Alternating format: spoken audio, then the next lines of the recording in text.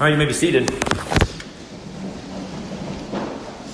This morning for our kids' engagement, I need a volunteer to come up with me on stage. Okay, I saw Mr. Charlie's hands first. Charlie, come on up. You know, it's funny. A couple weeks ago, there were almost no volunteers. And then that Sunday, I gave kids money. And all of a sudden, hands shoot up real quickly. So, Charlie, thanks for coming up. Sadly, there's no money today. But I do have a couple of jobs that I want you to try to help me with, okay? The first one, Charlie, is that I'm going to light a match. And when I blow out this match, what I want you to do is I want you to grab hold of the smoke. Okay? So we're going to light this match. When I blow it out, I want you to grab hold of the smoke. You ready? Did you get it? You can try again. Tough to grab hold of smoke, isn't it? Do you know why? Well, I mean, smoke is elusive, and it's like air. It's intangible. It's there, and we can see it. But as soon as you try to grab hold of it, it vanishes on you, right? Okay, I got one other task for you. You see that bowl of water over there? That is our baptism font. And normally we use it for baptisms. Today, Charlie, I want you to try to reach in there and form that water into a cube. There you go. Turn it into a box. Can you do it? You can't do it. Charlie, why can't we do it? It's water. Water is formless, right? And as soon as you try to shape it into something, unless you have a container to put it in, it falls apart, right? Well, Charlie, hold on, Charlie. Good job at trying. You failed. But you were supposed to fail in order for my illustration to work. So in that way, you succeeded. High five. Good job. You can head back to your seat.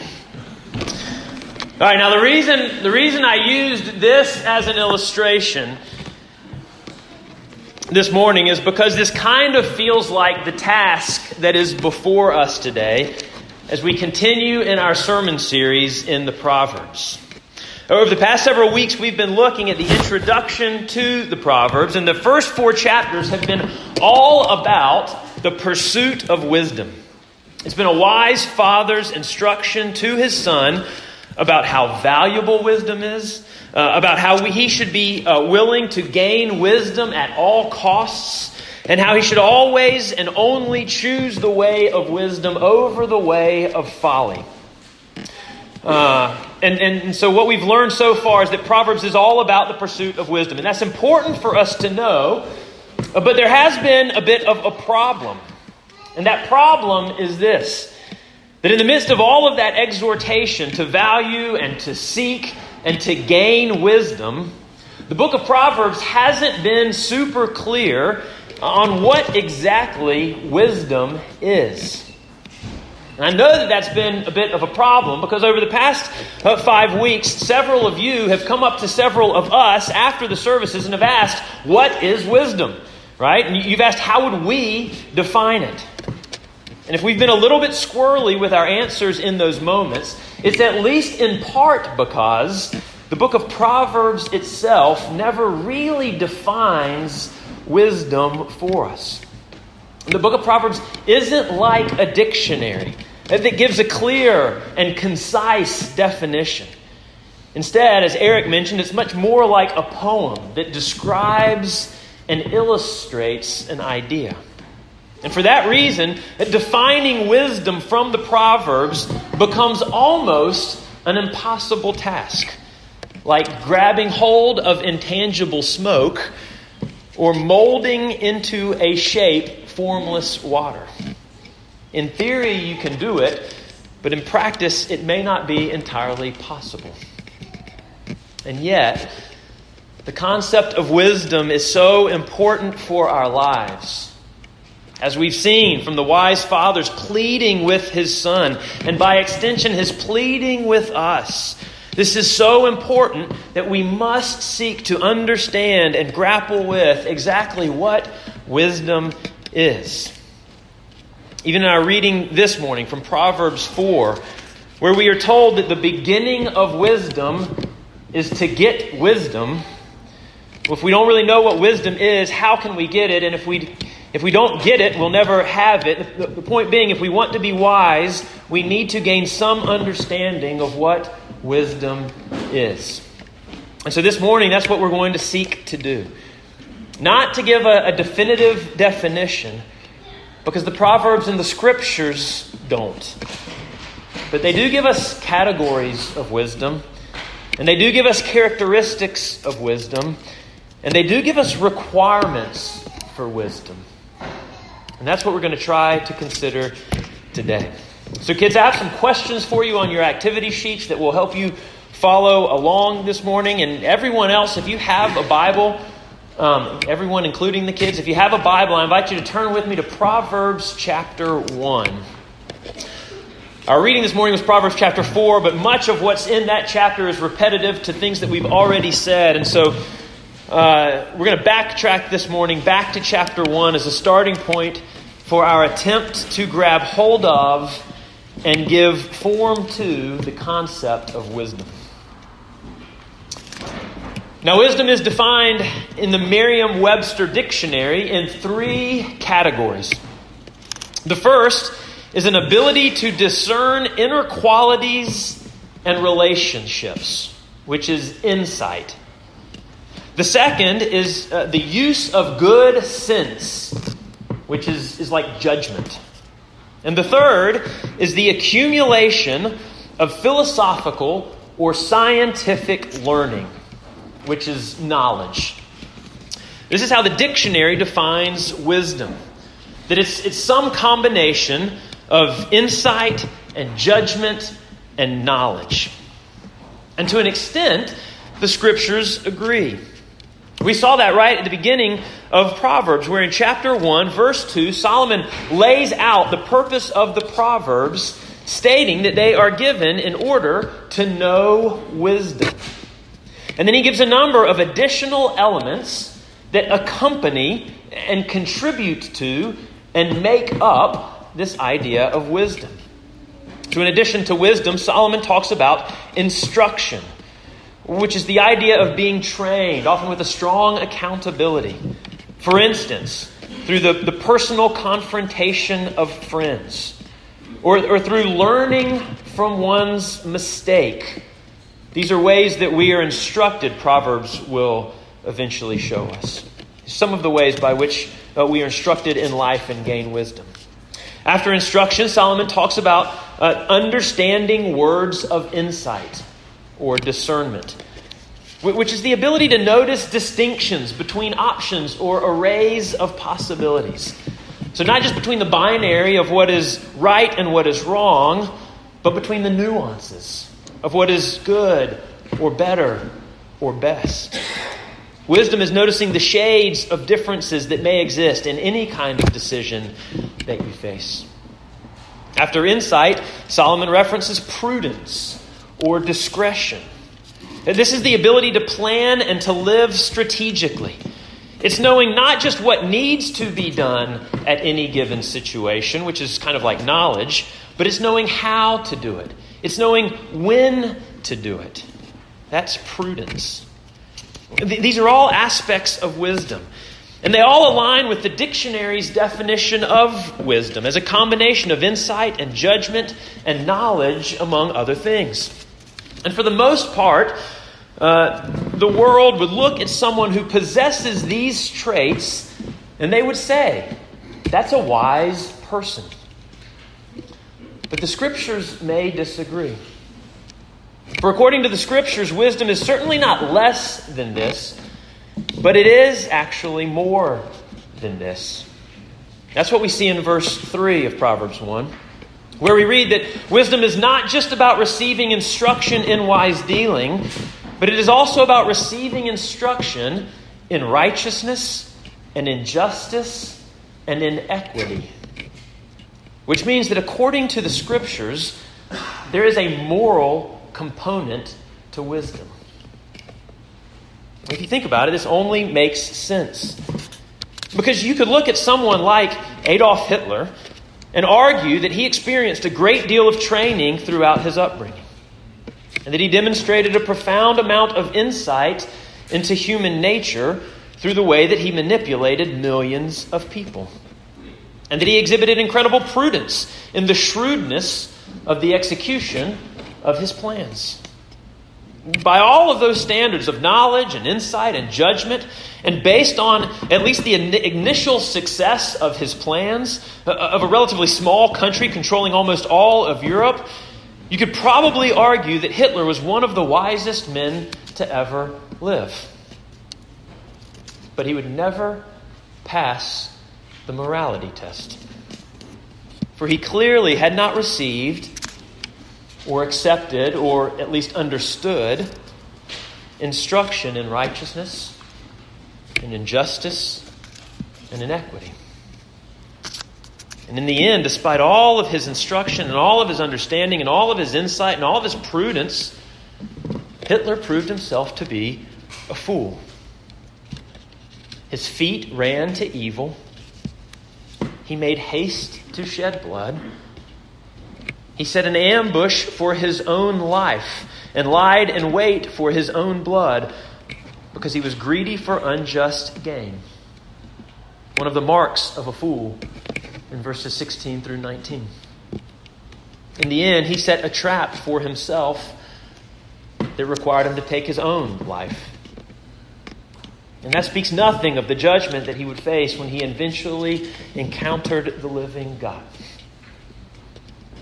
In some people's eyes and in his own eyes, Hitler appeared wise.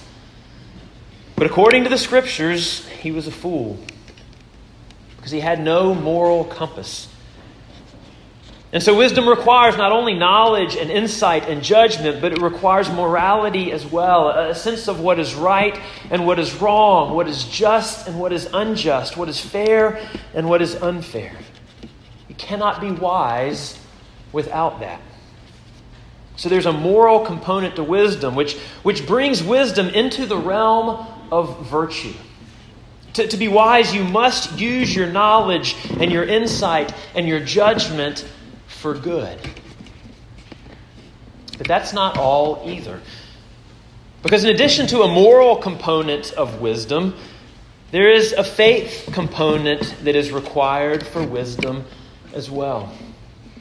That's made clear in verse 7 of Proverbs chapter 1, where Solomon tells us that the fear of the Lord is the beginning of knowledge.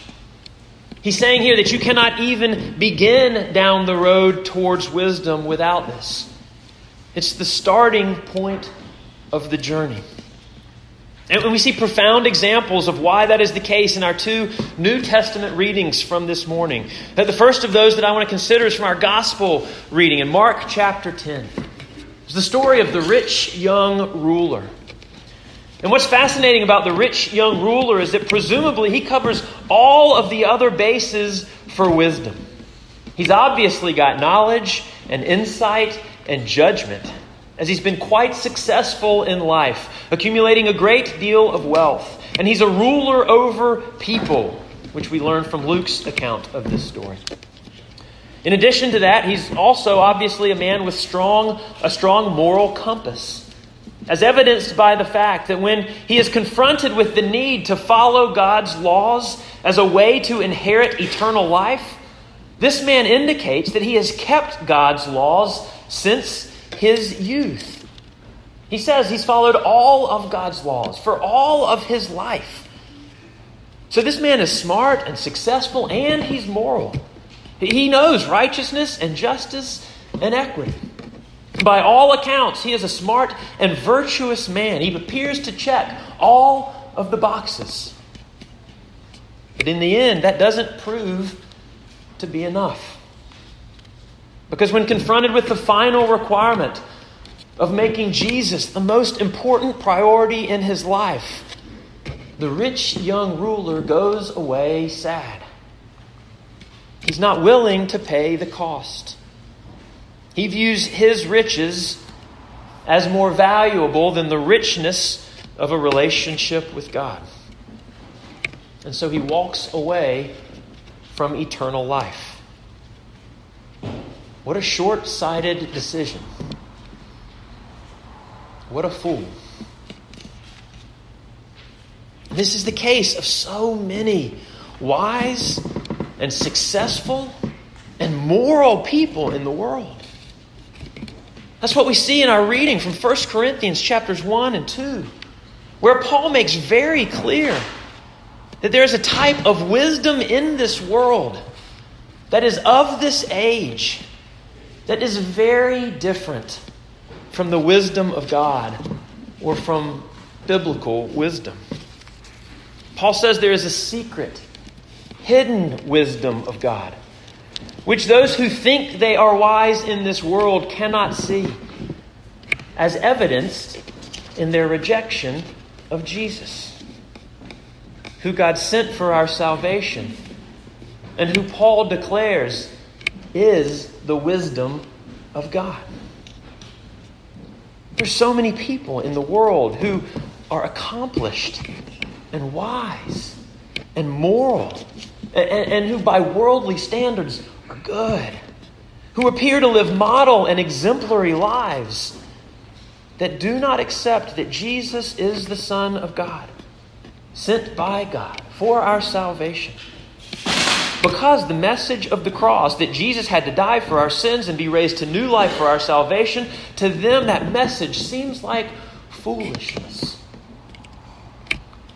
And yet in the end, what the Scriptures declare is that ultimately it is the wise of this world who will prove themselves to be the fool when God destroys the wisdom of the wise and makes foolish the wisdom of the world through the salvation that He offers in Christ.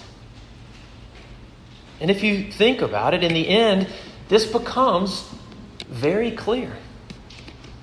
And ultimately, who shows themselves to be the fool? The one who allows themselves to drown because they're too proud to reach out to the life rope that's been thrown to them? Or the person who knows their desperate need and clings to the resource that is thrown to them from above in the midst of the storm? This is why faith is an essential component of wisdom. For ultimately, you cannot be wise without a fear of the Lord, without having a faith in God who has revealed Himself in Jesus. And so in the end, this is what the Bible says is wisdom. It is the knowledge and the insight and the discernment and morality and faith that not only allows someone to know the life that is truly life, but to actually live the life that is truly life. It's having a knowledge and an awareness and an understanding of how God has created the world to work, and a submission to those ways. This is biblical wisdom. This is what is required to be truly wise, not just in this world, but in the world to come. And when all has been said and done, there's only one person who's ever actually lived that reality. For according to the Bible, there was only one person who was ever truly and fully wise. We heard about him in our New Testament reading, where Paul said that Jesus is the wisdom of God. He's the only truly wise man to ever live. The rest of us fail over and over again to meet that standard. We fall into the category of fools. But this is the good news of the gospel, that Jesus loves fools. Did you catch it in the gospel reading today? With the rich young ruler? When the man thought that he had it all together and was proud of all that he had accomplished, Mark tells us that Jesus looked at him and He loved him. Jesus loved the rich young ruler right in the midst of the height of his foolishness. And He loves you in your foolishness too. And He loves me in my foolishness as well. This is the good news of the gospel, that God loves the fool. And he wants to make them wise. The way that he does that is he extends an invitation to follow him. He gives us the opportunity to give up our ideas of wisdom and to receive his. He gives us the chance to turn away from our false wisdom of this world and to turn to the true wisdom of God. This is where, and it's only where, real wisdom begins. And it's not just for the deep thinkers or for the high achievers or for the morally superior. What it takes is not brains or opportunity or performance, but a decision. It's simply a matter of, do you want it? Do you want the wisdom of God? Come and get it, Jesus says. Ask for it in faith, the Apostle James tells us. And God will give it to us. This, church, is the beginning of wisdom. It's to get wisdom by saying yes to Jesus. May we all do so for God's glory and for our good. Amen.